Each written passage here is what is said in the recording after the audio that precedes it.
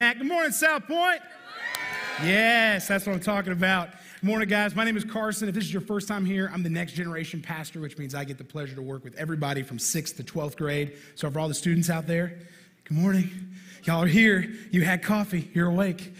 Guys, we get to start a brand new series this week and through this month called People Are the Worst.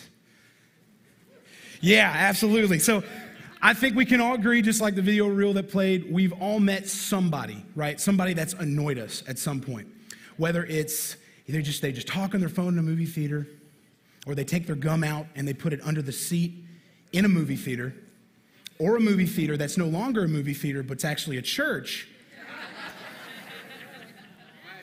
So I think we've all met somebody that annoys us. And specifically through the next month, we're going to look at different areas in our lives of different factions of people in our lives where they annoy us. And so as Christians, we should have a different response. I know that's shocking, but the world response of when someone shoots off that email and it's like, well, I'm going to tell them right now, and you open up, get ready to type, that may not be exactly what Christ would have encouraged you to do, but there is a different answer. And so this week, we are going to be looking at family. Yeah, so everyone take a deep breath. We're going to get through it. All right, so I can tell you right now, you may have a family that you're like ready to put to the dysfunctional Olympics. We win. Like my family wins. There's no one else on our level at any level. And so there's this plaque that's in my office that's floated around through our family, and it's going to be on the screen. It's called Proverbs 21:23. It says first, watch your words and be careful what you say, and you'll be surprised how few troubles you have. Let me give you some Carsonese on that. Watch what comes out of your mouth, and nothing will come back at your mouth or at your face, right? So my grandfather was a very interesting man. My grandfather had a very interesting life, grew up in the very back end of the Depression and had all these wonderful clothes. And so as a 5 or 6 year old, I broke into his bedroom. I was in his closet. And what did a 5 or 6 year old do? I wanted to dress up like Papa. So I pulled all of his clothes down. I mean, he had suits, he had shoes. I pulled it all down. I'm getting dressed, and he comes back to the back bedroom, and he just sees me in all my glory at 5, 6 years old. I'm just, look at me. And the suits don't fit. Everything's over. The shoes are massive. Nothing works. And he's this big smile. He says, oh, Carson, can I tell you something? Have you ever had a snake bite you on the butt? And I went, no, Papa, I've never had that. He goes, well, let me see that shoe. I handed him the shoe. Now, what I did not know was the bottom of all of my grandfather's shoes was a wonderful snake embroidery, right? He had custom made in all of his shoes. And so he held it with his right hand. He smiled at me and said, look right there. And 5 or 6, I was like, yeah? And he went, pow! And he popped me right in the butt. And I ran out of that bedroom screaming to my mom, and I just hear him in the back going, now you have. My grandfather, through that experience and several more, was not the nicest person on the planet. But what he did was that he made a life for himself and created an empire of his own. And I look at all the faults that he had, and a long time I blamed him for, man, you just are mean, or you just don't have a whatever. I took it from my perspective, but I never looked at it through the lens of his eyes. He didn't grow up with a family like mine. His parents were not as loving and supportive. His dad kicked him out when he was 17 years old. He didn't have this growing love and relationship with his brothers and sisters. In fact, to the day that he died, he had a very severe relationship with all of them. Through his life, he alienated everybody around him. And because I just saw that mean side of him more than the nice side, I assumed it was all his fault. Now, we do own our own problems. Hear me on that. But if we don't start to look at our families through the lens of what they're going through and where they've been, we're never going to bridge the gap to communication with each other. We're never going to find redemption. We're never going to be able to show grace, and we're never going to be able to find those funny stories within all of the trauma. Now, my generation, millennials, have a word we like to call triggered, right? You've probably all heard that sometime. I'm triggered. Does that trigger you? So that word basically comes from the fact that when you see something you don't agree with, don't like, don't approve of, it brings you to a place and you get affected by it. I have triggers. One of my biggest triggers is being late. I don't like being late anywhere. If any student is in here, they can bring last summer. I was not happy being late. But my wife and I went to buy a house. We're going to buy our house, and I was like, we want to get there to be a closing. I want to be there on time. I want to be there ready to go, pen in hand. All right, no problem. So we get there, and before we got there, we had 4 stops to make. She had to get Starbucks, and we had every red light. And so we're now pulling into the complex, and we are 5 minutes late. and I am freaking out. I am steaming mad, like, we're not gonna find this place, where's the sign? And I'm driving around the parking lot. I drove around the building 4 different times because I was so mad that I couldn't see the main entrance that said, just park here. Right? Because I allowed myself to be affected by a trigger, it ruined the rest of the day. It ruined that moment with Katie and I, and guess what? We still were able to sign and close, and we still got our house. We can't just react to the triggers. We can't just immediately go into that. And with our families, there are things our families do that we just immediately just say, I'm out, I'm gonna get mad, I'm gonna respond. Instead of stopping for a minute and looking at why you're triggered and why they're triggered. Right? It's not just them and it's not just you, it's the entire group together. Now we're going to look at these triggers, and guys, I believe that if you have one trigger in your life or you have 300 triggers in your life, some of us really are there. They all stem from 4 areas. And if you guys have your worship guide inside, is a bunch of notes. I encourage you guys take notes because note takers are history makers. But all of the triggers in our life come from 4 areas. They come from language, they come from judgment, they come from manipulation, and selfishness. Remember that deep breath I told you how to take? Here we go. All right, we're diving in. The first one, generational differences. Generational differences. For all those that are maybe under the age of 35, anybody know what this is right here on the screen? Anybody know what this is? It's called a hashtag, right, for my generation, right? For my generation, it's called a hashtag. But for those that are older than me, older than 30, you would call that a pound sign. And you'd be surprised how many people under the age of 30 would go, that's a what? That's not a pound sign. They don't put that together. Well, there's another one. This is my favorite one because I grew up with this as a kid. Anybody remember having one of these in their house? Cool, right? So I remember having this. Now, parents in the room, even the older generations, you guys can get with me on this. I went on a youth trip last summer, and I had a student who really wanted to call his girlfriend. He had to call his girlfriend. He had to tell her how much, and there was no signal where we were. And so he came to me, he's like, I gotta tell my girlfriend that I'm not gonna be able to talk to her for a week. I said, okay, dude, I don't get it, but okay, cool. So I handed him one of these. I handed him this phone, and he looked at me with this perplexement that I had never seen before, like a deer in headlights, like, what do these buttons do?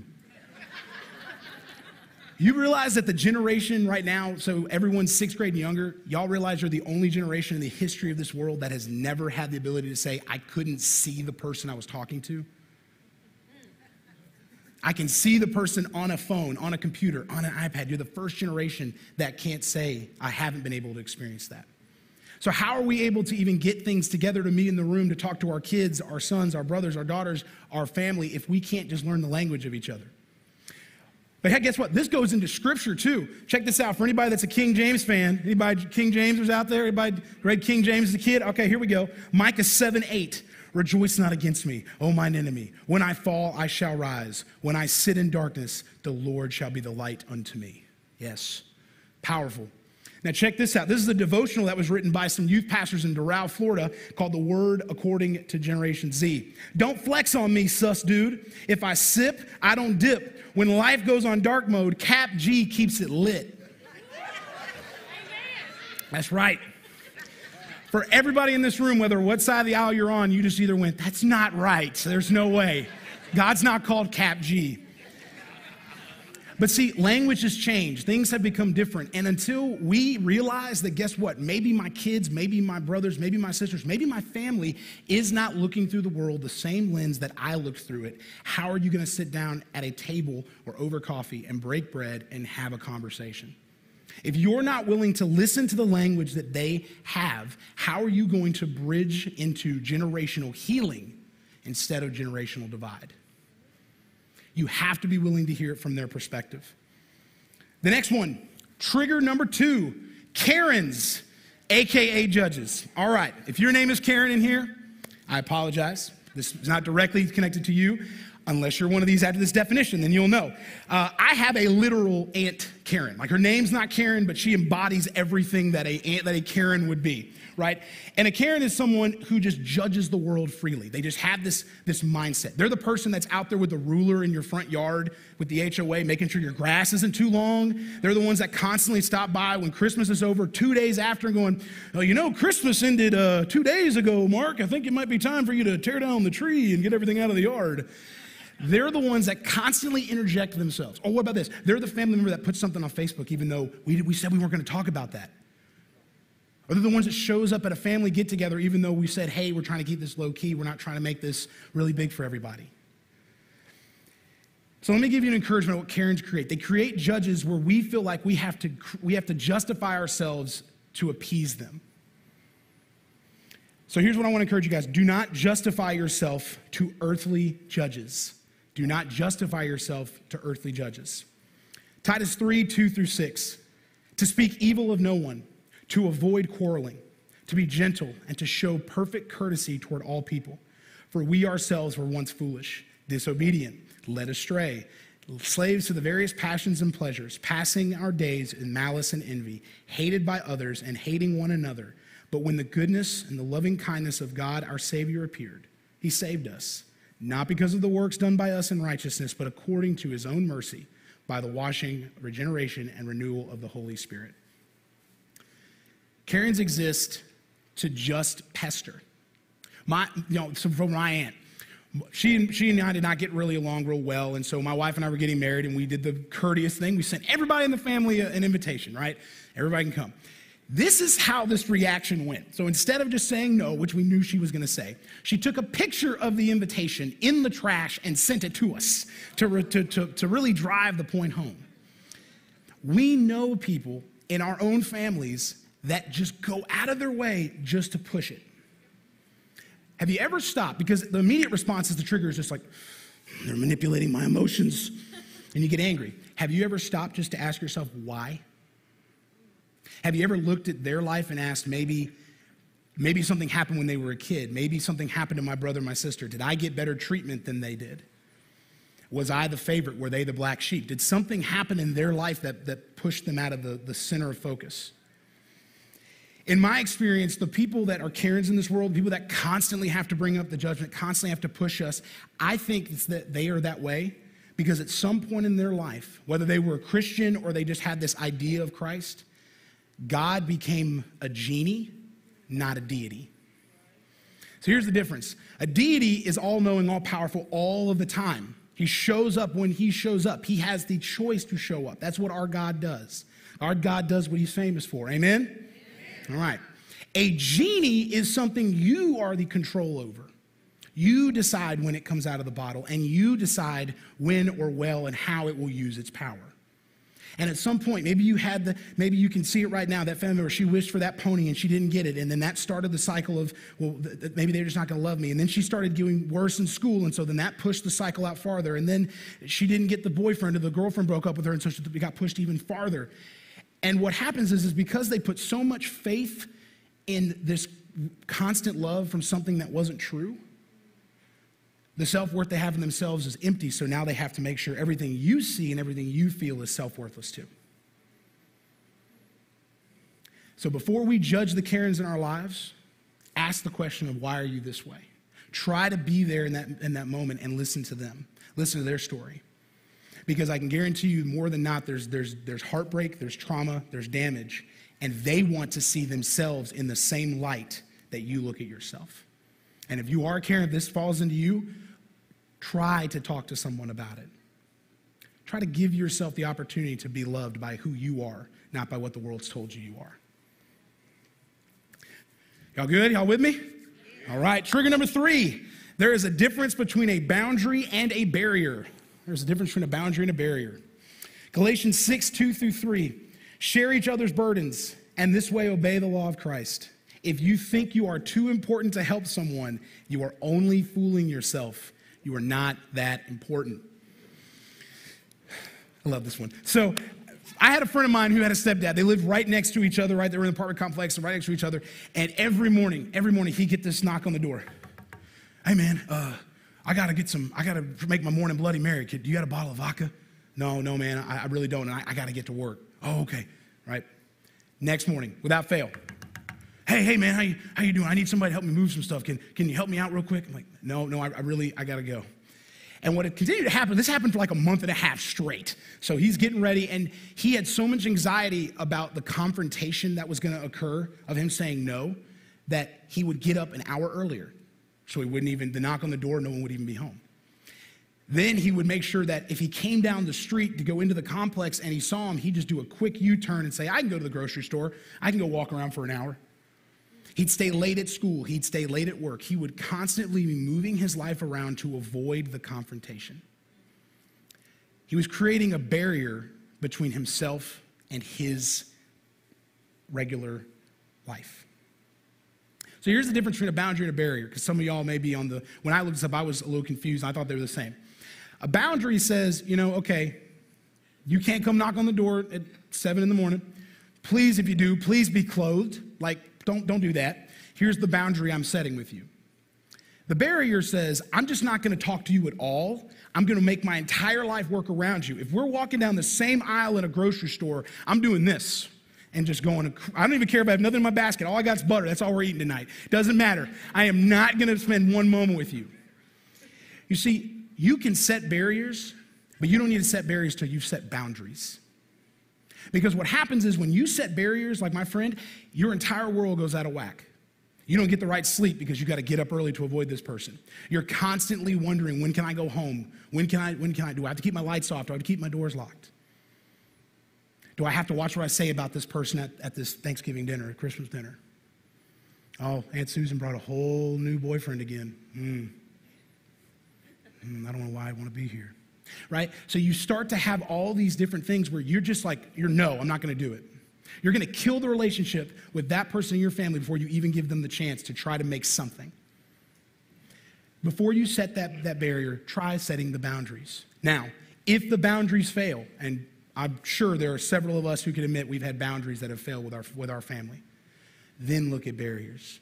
But don't just kill the relationship just because it's going to be easier. Because when you do that, you're giving up the chance to speak into somebody else's life and to watch their life become fulfilled. You're choosing to put them away because guess what? It just says in Scripture, you are not that important. We're called to share each other's burdens, not to cast them away. The last one, we suffer from OBS. Now, when I was writing this, I was thinking, irritable bowel syndrome? That can't be right. That's an I don't know. Older brother syndrome. Older brother syndrome. Some of you guys have read and listened to the stories in Scripture. You guys may know the story of the prodigal son, right? Everybody maybe heard a version of this story or seen it in TVs and movies. So this is Luke 15, 28 through 31. So this is the older brother after the younger brother has come home and lived in the world and done all that he's done. The older brother was very angry, would not go in. His father was throwing a party for him. And he begged him to come in, but he replies to him, all these years I've slaved for you and never once refused to do a single thing you told me to. And in all that time, never gave me once a young goat for a feast, never threw me a party, never got me a new car. You never hung out with me when it was my birthday. It was cared about him. Yet this son of yours that comes back after squandering your money on prostitutes, you celebrate by killing the fatted calf. You throw him a party. His father said to him, look, dear son, you have always stayed by me, and everything I have is yours. A lot of us are the older brothers. I was that way too. Why are you always so nice to my sister? Why are you always this way? How would it feel if the reverse was and you came home and the family that embraced you or didn't embrace you flipped the switch and just shunned you away? I'm not saying that there are people, and there are people that will come back home every week. They'll go out into the world, then they'll come back home. They'll go out and live into the world, then they'll come back home. But every time they come home, there's got to be something in your brain that says, I'm happy that you're home. I'm setting those boundaries. I know your history, right? I know I'm not going to set a barrier with them. I'm going to set a boundary. But I'm happy you're home. I'm not resentful. I'm not angry. And I'm not going to complain because everything we have at home is there. Did you take the opportunity to have the conversation? That's the one thing I love listening to students when they talk about relationship issues and with parents' issues. I'm like, did you ever ask your parents about what it was like dating? No, they wouldn't understand. Did you ever ask them about money? No, they wouldn't understand.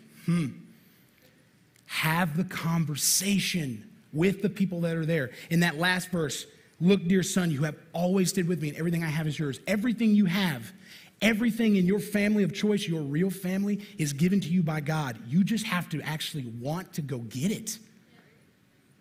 But if you sit there and you just get mad because the older brothers and the older sisters and everybody, the younger people come home, then you're not taking full advantage of what God has put in front of you. I encourage you guys, before you just jump on the person that comes home, look at yourself in the mirror and say, if it was switched, would they throw a party for me? Things to think about. And that was a lot. That kind of hurt, I know, because it hurt me a little bit too. But the great thing is there are ways to hack our way through life and to avoid the triggers, right? So I said the triggers stem from these 4 topics, from language, manipulation, from selfishness, right? From all this area, right? But here's the thing. If we put things into perspective, we can work through and get through life with our families. The first hack, your family cares even if they cannot show it. All right, let me tell you another story about my grandfather, because I'm sure everybody wants to know another fun story. So my grandfather was a snowbird. He would leave Memphis, he'd go down to Tampa, and it was kind of the last couple years he was really not able to drive himself back. So he said, I'm going to fly you down and let you stay with me in the motorhome, and then we'll pack everything up and you'll drive it all back for me. I said, this is going to be a great idea. Get to go to Tampa, spend like a month and a half in Florida, and I'm going to have his car to drive. This is going to be great. All right. So about 3 days in, we had this huge fight because he thought I was burning eggs in his kitchen, and I was not burning eggs. And I said, I'm out of here. So I grabbed my wallet, and I went outside to go get stuff and call, at that time Uber wasn't a thing, call a taxi, and I'm getting out of here, right? I'm done. So I go back inside, I get the rest of my bags, and I come back to where my wallet was, and it's gone. Wallet is gone. And so I'm freaking out. I'm like, well, where'd I put it? So I'm going through the whole house. I'm trying to find this wallet. I can't find it. I don't know where it's going. And we can't find it. So I had a month and a half. I had nowhere to go. I had no idea, had no money. I called my mom. I was like, Mom, what am I going to do? I can't fly home. And I'm freaking out. And so he says, well, did anybody come into the house? And his neighbor had stopped by to get like a Coke or something at one point. And so he then made me call the police and file a police report on the neighbor because he said the neighbor must have grabbed it. He didn't like this neighbor. He just didn't want to file the police report. He found the way to get through that, right? So now I can't go anywhere. I've just filed a police report. We have to do this whole month and a half. We drive all the way home. I have to drive him from Tampa all the way back to Memphis. Drive him all the way back. 2 days after we returned. Still no wallet. Still nothing in it. Nothing at all. I get a phone call. I need you to come over to my house. I found something. I said, oh, okay. He took my wallet so I wouldn't leave. It's sitting there on his kitchen table, and he says, I just want you to think about what you were going to leave me stranded down there. And I'm just like, you took my wallet? Yes. And he just was like, and I looked at it, and the money was gone. So he took the money, and he took my wallet, made me file a police report. And then to follow that up, then goes, hey, you blamed an innocent man for a crime. You need to call Tampa, Florida, and get that removed. So I had to call back down to the police. Y'all, when I tell you, my like 19-year-old heart couldn't handle it, I was like, I don't know what's going on. But your family cares even if they cannot show it. Because let me tell you about my grandfather, though.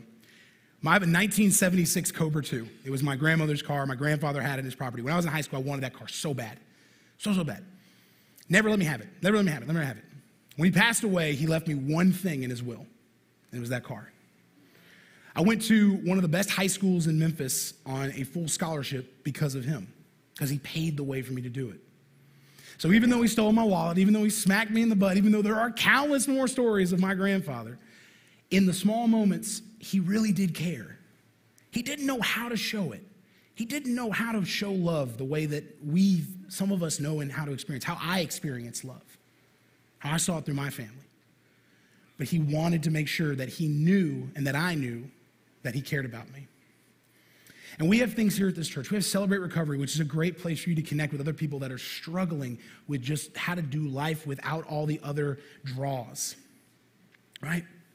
The small groups here are a great opportunity for you to connect in, talk to other people by a family of choice. Maybe your family doesn't want to sit down and do this church thing. Then find a church, a family of choice here, and talk about those things. And I will say this, guys, and it cannot be more true. Talk to somebody. Therapy is huge. I've been in therapy since I was 8 years old. I love it. I love having somebody I can talk to that can just hear all my problems and go, I understand. Absolutely. Now tell me more. How did that make you feel? I love that because I can just get it out.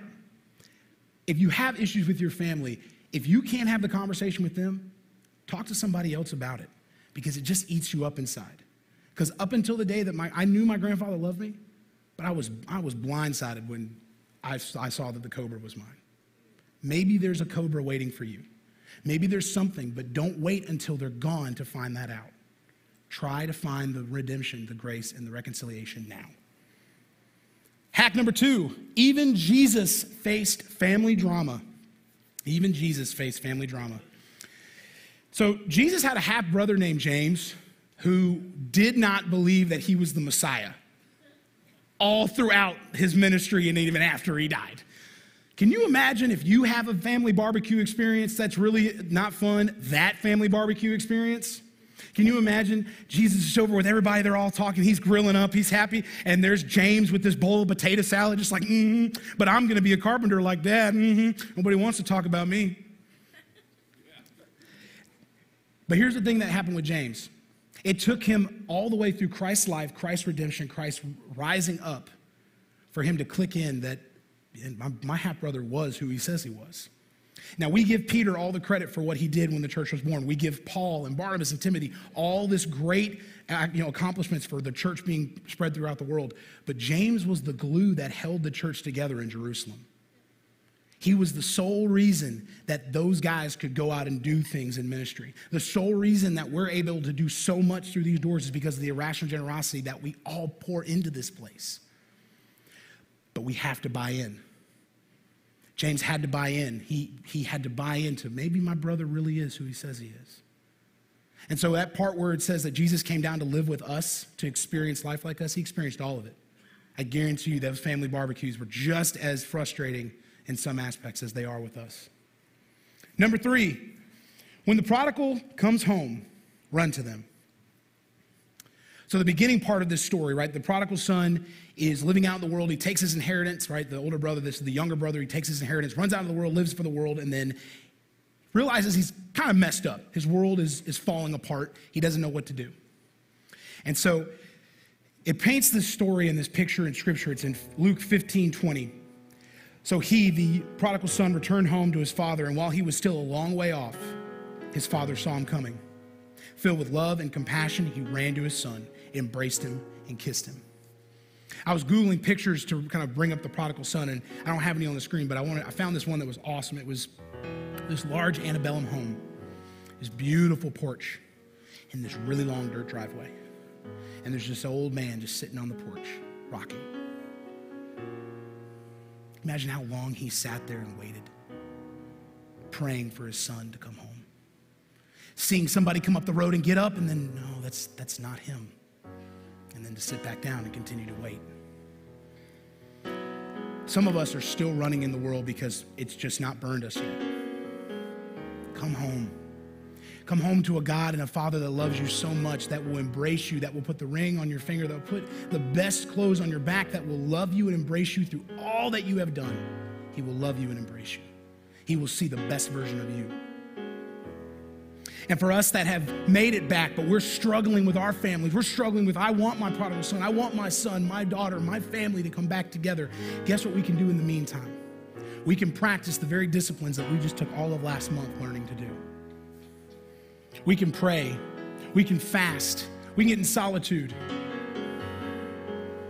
We can practice frugality, and then that moment when they come home, we can celebrate. We can celebrate. One last life hack for you. Enjoy the little things. So we're driving back from Tampa, going back to my grandfather here, going back. We're passing Tallahassee. We're about to kind of get out of the state of Florida, and we're sitting there, and he turns off the radio, he looks at me, and he goes, Carson, we don't talk a lot, do we? I said, no, sir, not a lot. I didn't talk to him. He goes, what's going on with you? How's school? How are things? And for 10 minutes, my grandfather and I had one of the best conversations we'd had up to that point in my life. We laughed, we talked about history, we talked about things, talked about school, talked about college. And then in a moment, it was gone. He looked at me and said, oh, quiet, Rush Limbaugh's on. And he turned the radio back up. Enjoy the little moments, enjoy the little things. Because I can tell you right now, I got amazing stories of my grandfather doing crazy pranks on me and making my life insane. But I have those moments where I think back of those conversations. I think about how much he really loved me. Enjoy the little things. When God gives you that little piece of just serenity, of perfect peace in your family, enjoy it. Isaiah 41:10, for all of us that are feeling weary, that feel the weight of our families just tearing us down, and we want to react. We want to react. Look into this. Do not yield to fear, for I'm always near. Never turn your gaze from me, for I am your faithful God. I will infuse you with my strength and help you in every situation. I will hold you firmly with my victorious, righteous right hand. Can I pray for you guys? Father God, I love you so much. And I thank you so much that you have given us families. You've given us families that have all their quirks. They've given us all those different flavors to throw into this giant slow cooker that we have in our life. And Father, I ask that we continue to look to you to find redemption, grace, and reconciliation in our families. To show your love to our families. To not lean on what we believe and not lean on what we understand, but to lean on you. And to know that there are ways to find peace. And that when we want to react and we just want to get ready to go, that we remember, what am I going to say? Is what I'm going to say really going to be loving? Is it really going to embody who you are, Jesus? Or is it going to be the reaction of the situation?